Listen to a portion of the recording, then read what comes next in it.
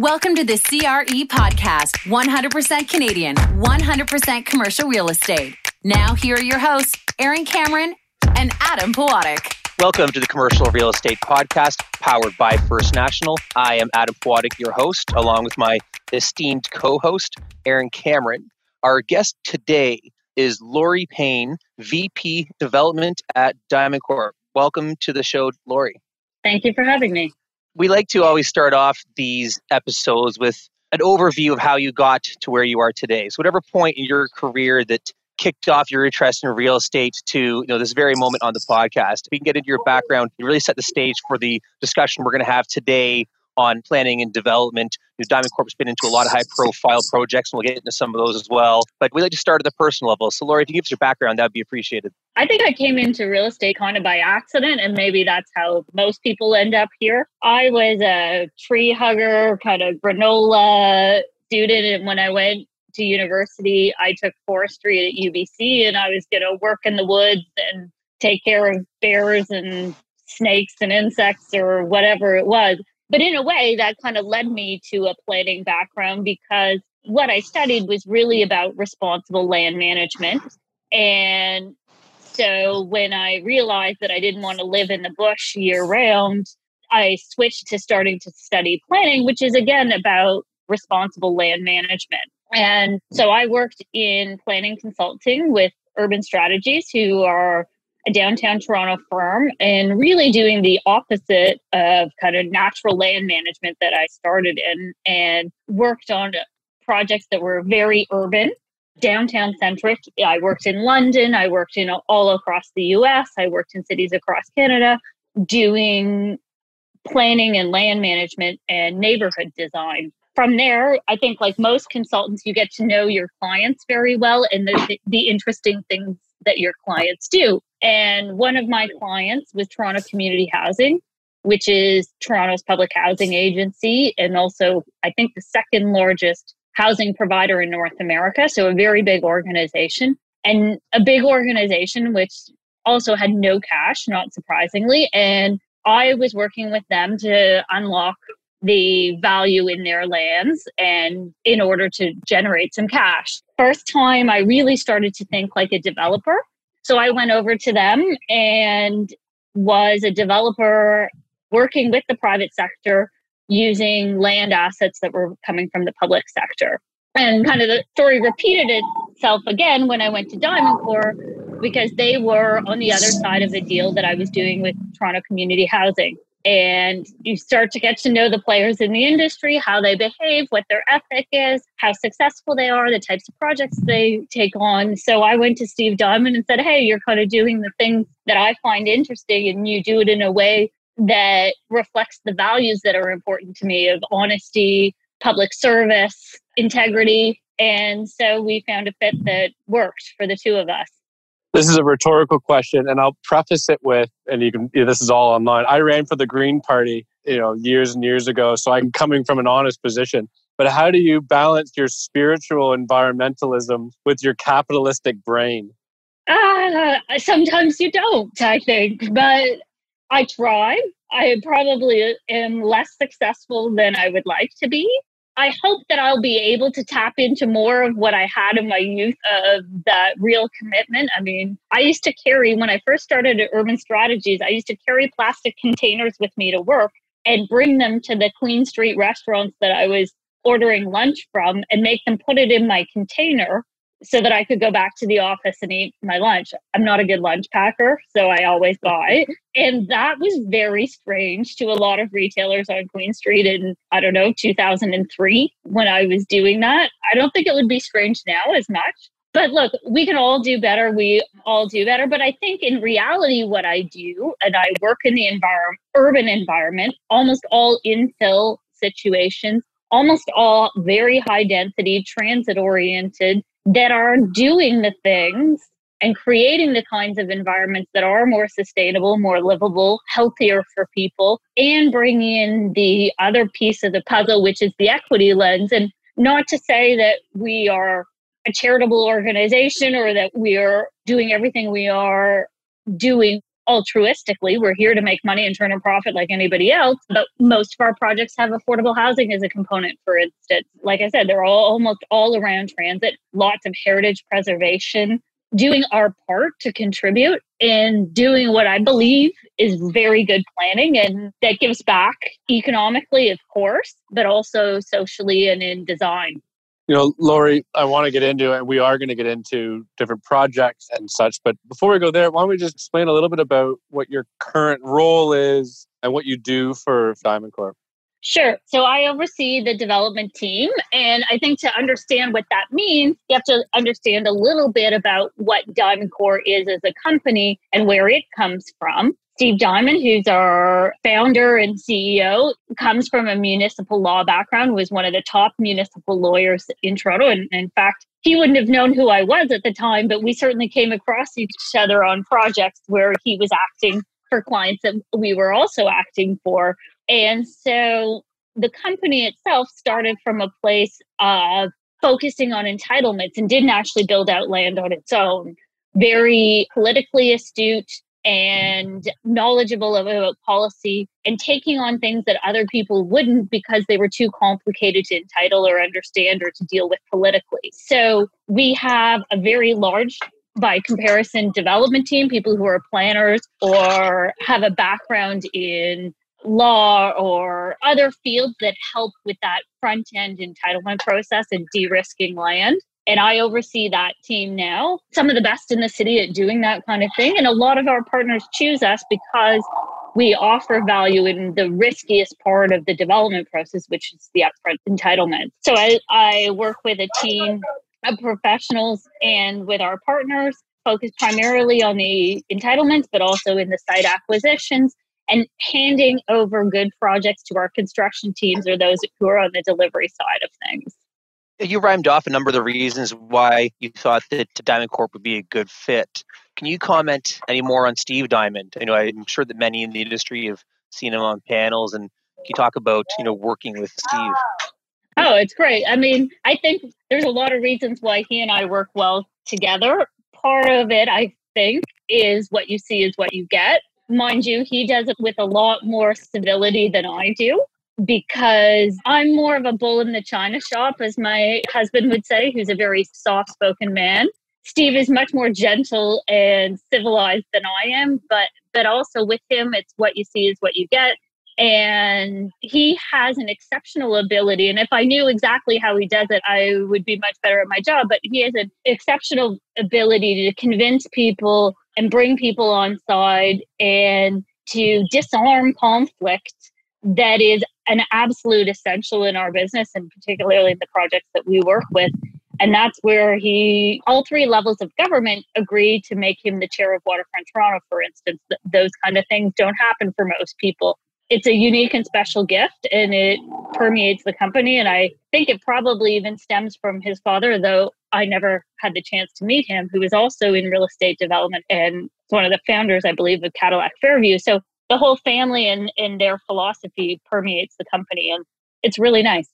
I think you just answered my question, but I'll ask it anyway. And maybe this is two parts, and Laura, you can decide where you want to go with this. But Diamond Corp typically doesn't seem to just lead or do their own thing. They're always in partnership. I mean, when we'll get into some of the projects, but in my mind, whenever I see your name, there's other developers, other partners. And maybe that's a testament to Steve just being the way he is, but maybe just talk to what that philosophy is and why it is that you seem to always just look for participants in your projects. It's true. We partner on all projects to date, almost all, I think. Partially, I think it starts from the origins of the fund. And in the first fund, we're on the fourth fund now. Diamond Corp is a private equity fund. So in the first fund, it was structured such that land had to be disposed before it was developed. So we entitled the land, raised the value, and sold it. That was how the company got its start. And so projects like 57 Spadina, that was a partnership with Tricon. Once we had the lands entitled, Tricon took that over and developed it on its own. Often we would start in partnership with somebody, and both partners would collectively decide to sell the land in or enter into an agreement right from the beginning that knew we were going to sell land at the end. Over time, we've evolved such that In our fourth fund, there are projects that we're building out on our own as part of the new branch of the company called Diamond Kilmer, which is a partnership with Kilmer. Again, the theme of partnership, it's always there. But it also, what it does is allow us to bring the expertise of others into the partnership. So where people may have expertise in rental development, which we don't typically do, or in construction of high-rise, which we don't do, those partners come in and perform whatever functions are most useful to the needs of the project. It also gets you access I've got a question. to I guess it's really more interesting land. Yeah. those is you do have some very interesting, hard to get land on your resume. It's pretty impressive. On the topic of partners, of course, they're bringing their capital to the table. But I know I saw from your website that I think Diamond Corp's got $650 million in equity in play. Maybe it's even more now because websites tend to get out of date pretty quick. But how do you raise that kind of capital for what would be, I assume, shorter term hold periods, likely a higher yield expectation? So I think I touched on briefly at the beginning, Diamond Corp is a private equity fund. So private investors invest in each fund. That provides our share of the equity. Almost in all situations, our partners are providing some equity into a project as well. I mean, and that fund will purchase 4 or 5 or 6 sites, however much they have assets for. And again, Fund 1 started as much smaller, bought land held for a very limited point of time. And as projects got more complex, the need for larger funds and longer time periods. Lori, I mean, why your fund and not another one? Why not KingSett or Timber Creek or somebody else? Like, what's the differentiator? The elevator pitch, right? Is that what we're looking for? Yeah, exactly. It's our good looks. Didn't you? That should be obvious. Look, and lots of people are in multiple funds, but I think before my time, even what Fund 1 and Fund 2 proved was incredible returns to investors. Part of the fund structure is organized around things where people thought there was a gap in the market. For example, those who specialize in entitlement. So we've oriented our fund to people who want to see relatively quick returns, want to see land move, want to see high returns, high risk, high return projects. And our expertise in managing high risk projects and getting the results, which are now proven, is what attracts investors, and they keep coming back. From Fund 1 to Fund 4, many of the investors have stayed the same. I've got a question about COVID-19 and fundraising, and it's probably worth mentioning to the course. It is June 29th right now. Anything to do with COVID-19 deserves a timestamp for relevance. But have you been raising funds at any point after late February, or has there been any turbulence in that arena? We got really lucky with timing. So we're in the midst of Fund 4. We're still acquiring properties. We still have committed investors. Nothing's changed on that front. So we haven't had to address the fundraising question in this period until we fill up Fund 4. So we got quite lucky. We had some sales right before the crisis hit. We were in process and purchased things right before the crisis hit. And so we're moving through that. And I mean, I think ultimately it's about time period, and the work that we do typically takes 5 to 10 years to come to fruition. Some of them on the big sites like the Well and the project we did on the Celestica lands take much longer than that. And so I think my view on what's happening now is, what's the world going to be like in 2 years or 3 years when our projects are coming to market or when they're starting to occupy? And you have to look at the rest of the world and think Toronto's still a good place to be, a great place to be. And that as long as we continue to be open and attractive to people, we'll keep going. We'll go differently. Things will be changed. Maybe suites will change. Maybe pricing will change. Hopefully construction costs come down a little bit. But we will still be here, and there will still be a need. And you make decisions as you go and try to be as cautious as possible, but without getting into inertia and making decisions out of fear rather than looking at the data and looking at the long-term prospects. Lori, and that's a great segue because we are in COVID and we're all sitting at home and recording this in isolation. And I think Adam date stamped it, but I think we're all more or less in quarantine, regardless of what's going on outside. And so let me just, for context, let's appreciate that your decision making in your particular position is not 3 months or 6 months. It's 3 years or 6 years or 9 years or 12 years. So I think we'll try to steer away from the COVID discussion, only because I think everybody's sick and tired of it in the first place. But So at let's least go it more. explains why you hear my dog barking in the background on a That's podcast. okay. Oh, don't worry.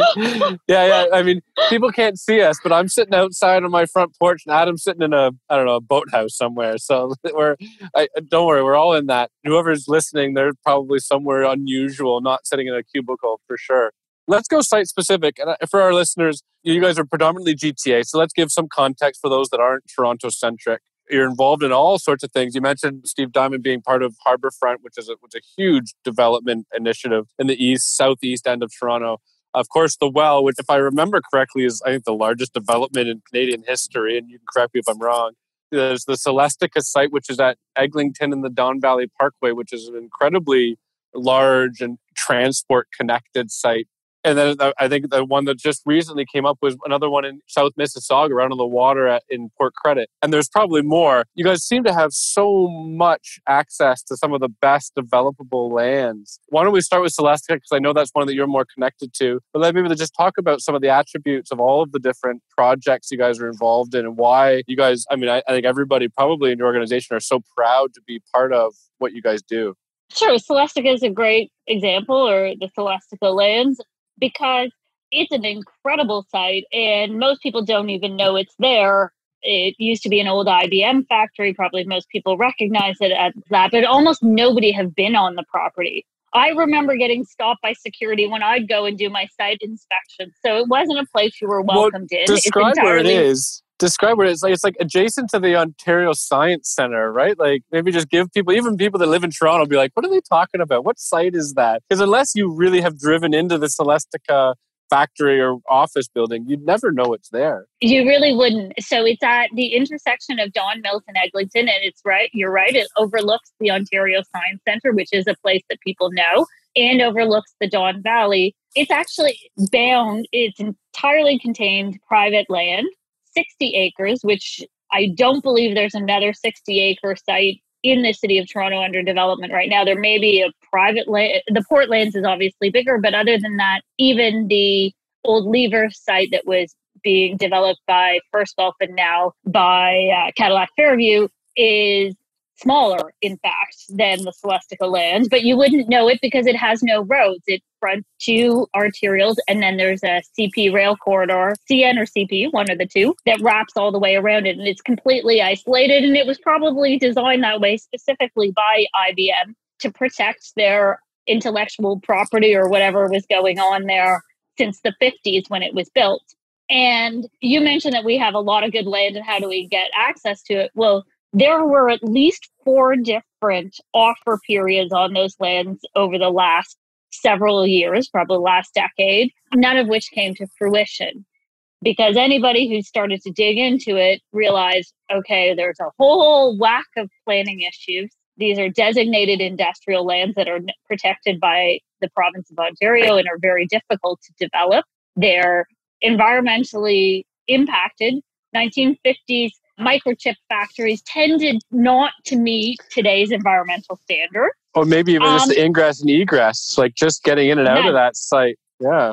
Yeah. So very unique. But if you stood at the top of the hill and looked out over, if you're any kind of real estate developer, you would know that this is a gem. And it has clear views down to the water that will never be obstructed. But untangling it and making it developable was a feat. It was the first major employment lands conversion in the city of Toronto. And if you're from Ontario, you would know that employment lands are very difficult to develop for any residential use to protect for jobs and industry in Ontario.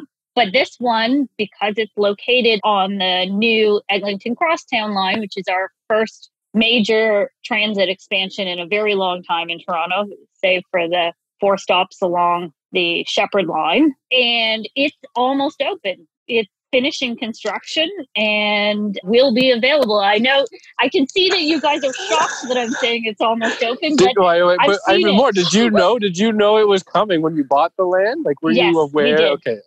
Yes, actually, construction hadn't started on the site, but they had the big tunnel boring machines going across the city. Now, look, we all know transit planning in Toronto doesn't mean, just because they're building a tunnel doesn't mean the thing's actually going to happen. Yeah. And so we took a risk there too, but it was a major driver in being able to do what we did, because we all know if you're going to invest billions in public transit, then you better make good land uses around it. And it's really a challenge right now in Toronto, which is mostly built out, and we need more transit. It's very hard to locate new people and new jobs near infill transit lines because the lands are often built out. Many of them have single family homes. You know, we're getting the Ontario line, a new subway line in the east side of the city, which will mostly go through built up neighborhoods that are going to be very difficult to change. There are a few spots on there that you can infill, but much of that will stay the same. Well, your site as well, the surrounding area, if you look at it in Google Maps, would be virtually built out, a lot of it low rise, and your site would stick out like a sore thumb in terms of the potential there. So what was your secret sauce? So if other groups had tried to crack the code on how to make this site work with its challenges, did you have a eureka moment that makes this make sense? Or what was the secret sauce? So it was three developers who came together, Lifetime, Context, and Diamond Core. And I'm sure at various points, all three thought, what the hell are we doing with this thing as we were going through the purchasing process and our due diligence. And really, it does come down to due diligence and relationships and making sure that we had checked with people who were in power to make decisions about what they were looking for and how we could satisfy them. Our industry is all about risk, and we had to make calculated decisions about risk, but did so on the basis of trust and relationships and doing a lot of research into what's possible and being realistic about the compromises that we would have to make. But you also know that what you start with is never what you end with, especially in a site this large. So we started with a plan to build a couple of towers, an office building, and mostly townhouses. And what you see the lands as now is 5,000 units, a dozen towers, heritage preservation, a hockey arena, 400 units of affordable housing. It is a small town. I was born in Newfoundland, and both my parents are from the same small town of 5,000 people, and it's completely self-sufficient. The crosstown, which is now what the neighborhood is going to be called, is going to be 10,000 people, and it's going to be a mid-sized city in Newfoundland. So it's pretty remarkable to be able to do that and to do it with a blank slate. So the secret sauce is the people and knowing your craft. We really know our craft. This may be too mundane, I think, but what does the first square foot buildable on the land end up looking like once you get through all the zoning approvals? What is the value of the land at the end? Yeah. Based on what you were able to get approved, versus what you thought you were paying for it. So, well, most of it is publicly known because Celestica is a publicly traded company. So we bought from Celestica for about $150 million with some bonus provisions in there.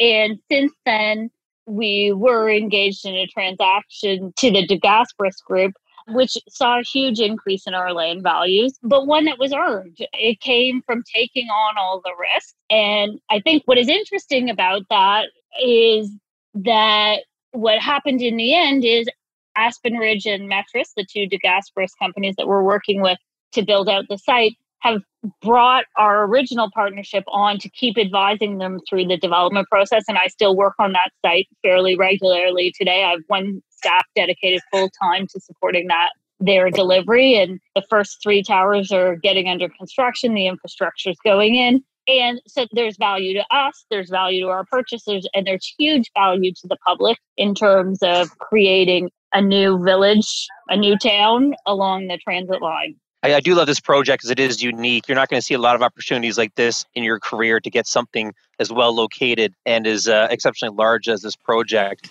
But we do want to talk about some of the other stuff you have on the go. Before we started recording, we mentioned a 200 Queens Quay.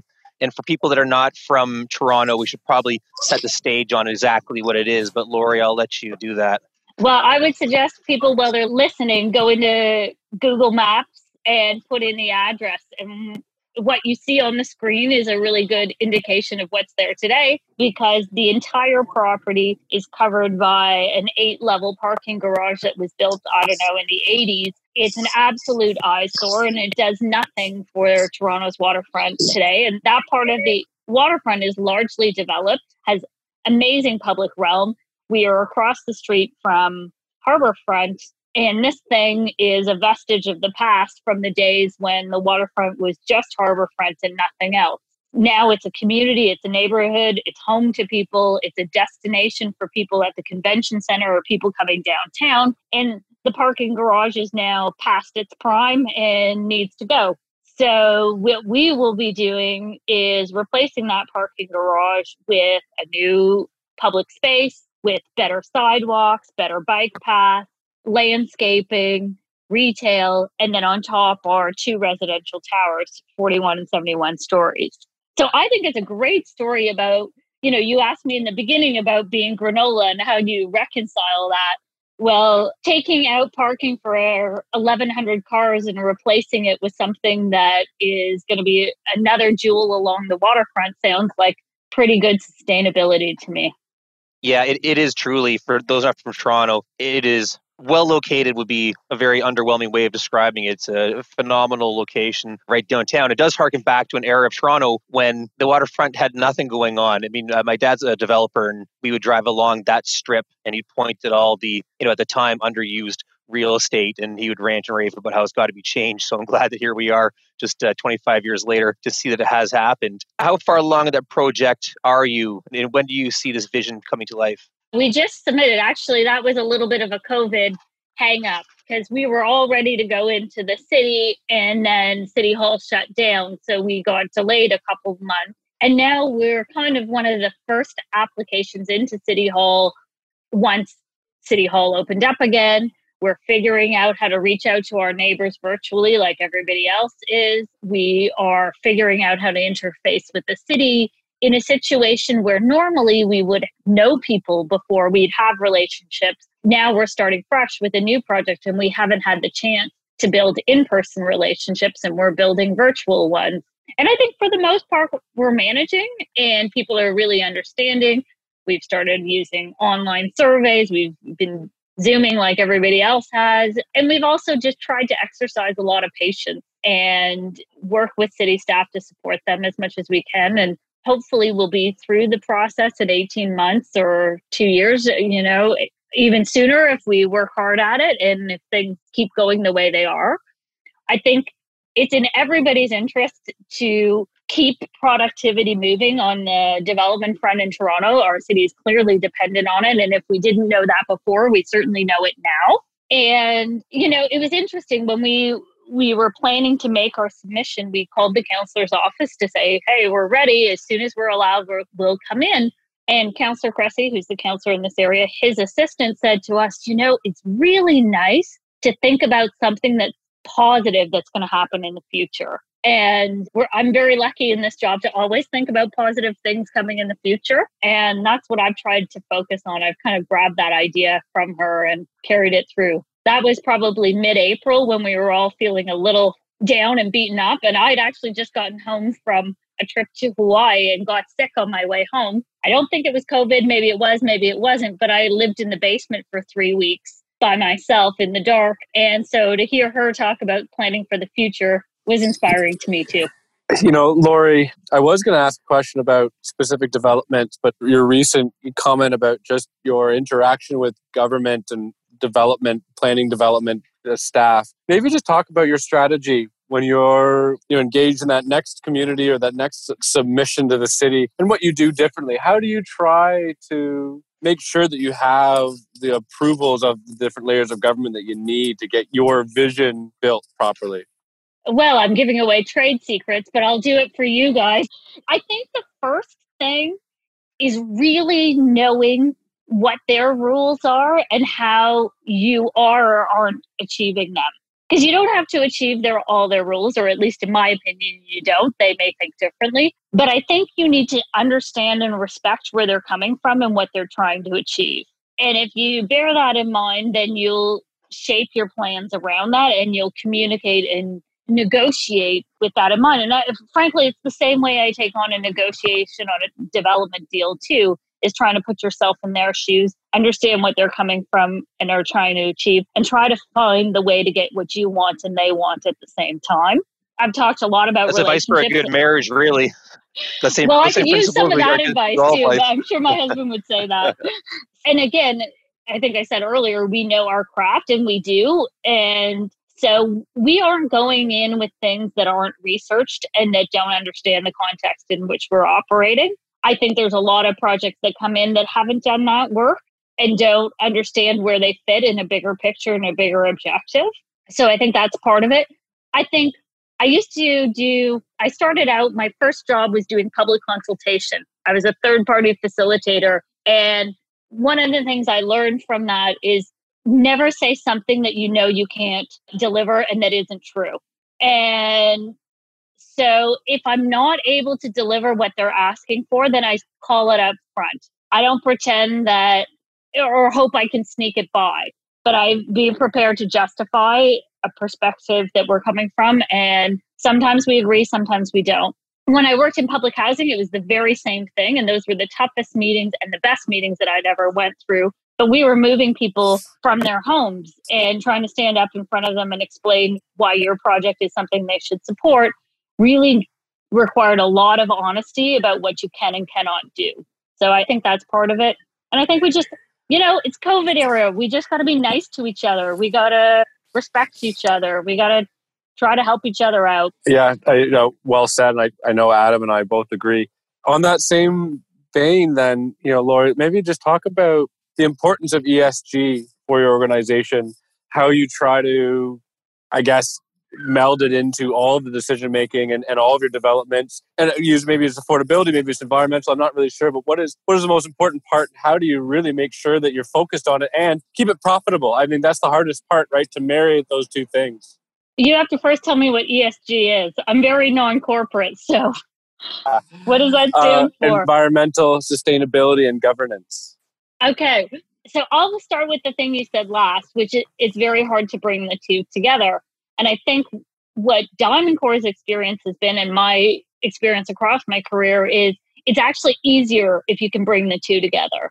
That we increase our returns to investors, we increase what we're able to do with the land because we also incorporate things that are good things to do for others or for the communities that we're operating in. We have a responsibility where we're developing to develop things that are going to make a contribution over time. Buildings stick around for a very long time. I don't want to be responsible for one that does damage. And I don't think the people I work for want to do that either.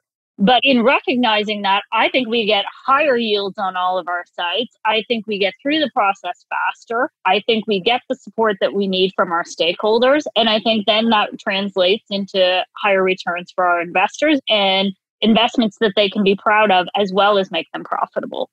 I think part of it, of course, is just ESG is becoming table stakes at this point, which somewhat eradicates the question of trying to make it profitable. As everybody's participating in it, then it's just, I say cost of doing business, even though, of course, it does have societal good. Before the I still say some people are underinvesting, but okay, it's not. Maybe it's I have a rose-colored view of the world in that sense. I would agree that maybe that comment was a little glib, but at least you can see that maybe we're headed in that direction as an industry, which is great to see. I do want to ask you about one more project before I let you go, and I'll tell you why. It's the Five Thieves project, and I'll explain to the listeners why it's called the Five Thieves. This is Midtown Toronto, very affluent area. There's 5 retailers in a row who are renowned for their extremely high prices. And so people call them the Five Thieves, although they are constantly lined up. And I actually have a personal connection to the Five Thieves. When I was 22 or 3, I worked for one of them for a while, delivering very expensive food around the city. And at the time, of course, I did not have an eye for real estate, but now I can see what a site that it is. While the area is well-to-do, this would be by far one of the biggest developments in the area. So how do you manage the neighbor relationships, especially when it might be a highly vocal group of people that don't want to see an area disturbed significantly? So first of all, I think our marketing people would say we don't call it the Five Thieves. We call that project Scrivener Square. And I think, there's a marketing name coming out too. I think, but I love those shops and I actually frequent most of them pretty regularly, especially now when buying local means even more to me, I think. But the project is, as you say, a fairly significant one. There are across the street a number of condos there. And you failed to mention that it's probably the best LCBO in the city, also right on the property. So that one I do frequent from time to time. So we are building a condo tower on top of those retail stores. And those retail stores are in a lovely heritage building that on top of it has kind of one of Toronto's signature Italian restaurants as well. So it's a beloved spot for everybody in the neighborhood and is not that far from our office. And we are having lunch at Tironi all the time as well. So there was a lot of interest and a solid commitment to protecting those stores throughout the process and protecting those buildings as important heritage elements in the neighborhood. And so that is what's happening. We're partnered, tying back to your question on partnerships, we're partnered with RioCan on the retail component of it and with Tricon on the residential component. So there's a residential tower going on top. And, I think the theme through our discussion has been about honesty, relationships, and making a positive contribution in the work that you do. So we hired architects out of Denmark, Kobe architects, who are now working on several projects around the city. The tower is exceptional. We knew it had to be because it was visible from a fair number of important landmarks in the city. The retail is retained and protected. New connections are in place. And the other key component you mentioned is that there's a lot of invested neighborhood groups around the area. There's the immediate condo dwellers who we worked with very closely, as well as the neighborhood organizations. And it took a lot of patience and time on everybody's part to come up with the right solution, but it got there. And got there with everybody feeling good, I think, at the end of it. I mean, obviously, I can't speak for everybody, but the general sense is a positive one and a great piece of architecture. And now you see that other areas or other parts of Yonge Street are getting investment and there's real estate activity on the heels of our work at Scrivener Square. So we are kind of pioneers there as well. I would say generally, though, I often say to residents when they ask me, as I said, I used to develop public housing. So I got lots of questions about stigma and impact of development on neighborhoods. And I said, there is not a chance that anything I do here will not improve your values. And the same is true at Scrivener Square as anywhere else, is reinvesting in main streets, in transit-oriented places. There is a transit station right there, probably one of the lowest used in the city, that we are building new connections to. That is a good thing for neighborhoods and needs to keep happening. Yonge Street is not what it used to be in terms of activity, but is seeing a resurgence as new people and new development takes place. So I think it'll be a positive contribution all the way around. Laura, that brings me to an interesting thought about NIMBYism, not in my backyardism, and just the neighborhoods being against development. And it feels like, to me anyway, that's slowly changing. I don't know, what's your experience as a developer? Are you feeling like the social construct is starting to come around more, or is it still really a battle depending on where you're trying to develop? Well, it does depend on the neighborhood, I think. One of the things I'm conscious of in anywhere that we work is, who is it that I'm hearing from, and do they reflect the broader interests of the neighborhood? And in most cases, they do not. The people with the greatest voice are the people who always have the greatest voice, those with the greatest wealth, the greatest connections. People of a certain age and of a certain skin color tend to be more frequently represented in these kinds of things. And I think that we're starting to see that change. I think we see that public government approval agencies are making an effort to ensure that all perspectives are represented, not only those with the loud voice who have the time to come to meetings or to hire a lawyer and send in a letter. And so I do see that changing, because I think where we see voices in favor are from a more diverse group than we typically see get involved. So young people who are struggling to afford are looking for new investment in the city and the places they want to live. And that only comes with volume. We have to build a significant scale to address affordability. And I think we're hearing from shop owners who know the need for investment to support local economy and local businesses that we just talked about. And so by reflecting those voices and a broader interest in where the city's needs to go, we'll get better decisions. And I think that is happening. I think there's still most people who come out. It takes a lot of effort and time to come out and share your opinion. And if you're in favor, you're probably unlikely to do that. So we mostly, by nature of how it works, hear from those people who are concerned.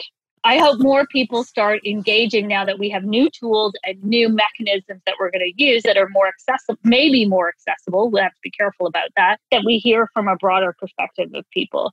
But I do think it's incumbent on government and the regulatory bodies of making sure that the right decisions are being made, not just because of the interests of a small few, but in the broader interest. That's hard to do, but it's necessary. Well said. I mean, I think it's just a consistent and continuous challenge for developers to have those community discussions and make sure that everybody's voices are heard. Lori, wonderful conversation. Thanks so much for participating today and taking the time with us. We really enjoyed it. Very, very interesting. And I think your organization is one of those few that everybody really kind of respects. And I think based on our conversation with you today, I have a little bit better understanding as to why. So thank you again, Lori.